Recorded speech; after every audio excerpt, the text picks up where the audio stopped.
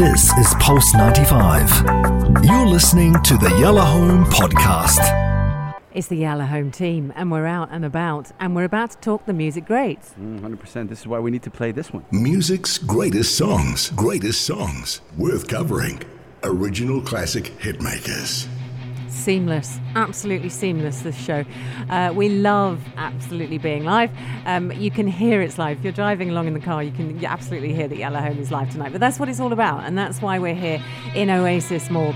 It doesn't stop me doing the music greats, though. So take a breath and listen to what's going on beneath me. This amazing song goes back to January 1981, but it has the most amazing story behind it. If you knew, but before Kim Wilde, who is the artist I'm about to talk about, before she became famous, they are taking so many pictures around me while I'm talking here. Actually, her father was also a singer, and he was famous, and his name was Marty Wilde, which is kind of where the song was founded. So let me talk about it. I'm going to talk about Kim first, she's the artist, and then we're going to talk about the song. Kim Wilde. I've met Kim Wilde. Oh. English pop singer. She bragging right now. I didn't mean to brag. I'm not bragging. You're bragging, It's man. just, no, it happened. I'm mad. She started working on a radio station that I was working in London called Magic FM. And suddenly Kim Wilde walked in. And I remember leaning over and going, is that Kim Wilde? Wow. To Richard, my friend. And he was like, yeah, she's going to do the evening show or something. I'm like, what?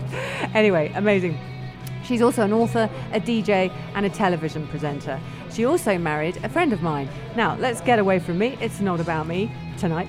But she first saw success in 1981 with this particular song. It reached number 2 in the UK. It got a Brit Award for Best British Female Solo Artist at the time in 1986. She had a UK number 2 hit with You Keep Me Hanging On, which was like a Supreme song. Oh, that's How great. does it sound like? Oh, no, it's super good. Because that's the one I know. She rocks it up. I didn't know the song that you're bringing in today. You didn't know Kids in America? No. Yeah, it really crashed into the scene. So basically, let me tell you what happened. She is the daughter of a guy called Marty Wilde, and he's very famous. And Marty Wilde, and I'm sure her mother's famous as well, but I don't know who her mother is. So he's very famous. She's singing the backing tracks on one of her brother's songs. And this record exec walked up and went, I like the look of you and I like the sound of you, I want to work with you. Wow. Her brother, Rack Records it was, funnily enough, R-A-K, Rack Records, he ran home and literally wrote this song overnight. Don't know what, inspired by the fact that, oh, and by the way, this brother was a child singer in America in the 1970s in the style of Donny Osmond, so he'd already had fame as well. Each of them had had a bit of fame. So he runs home, he writes this song for Kim, and then they go back to Mickey Most.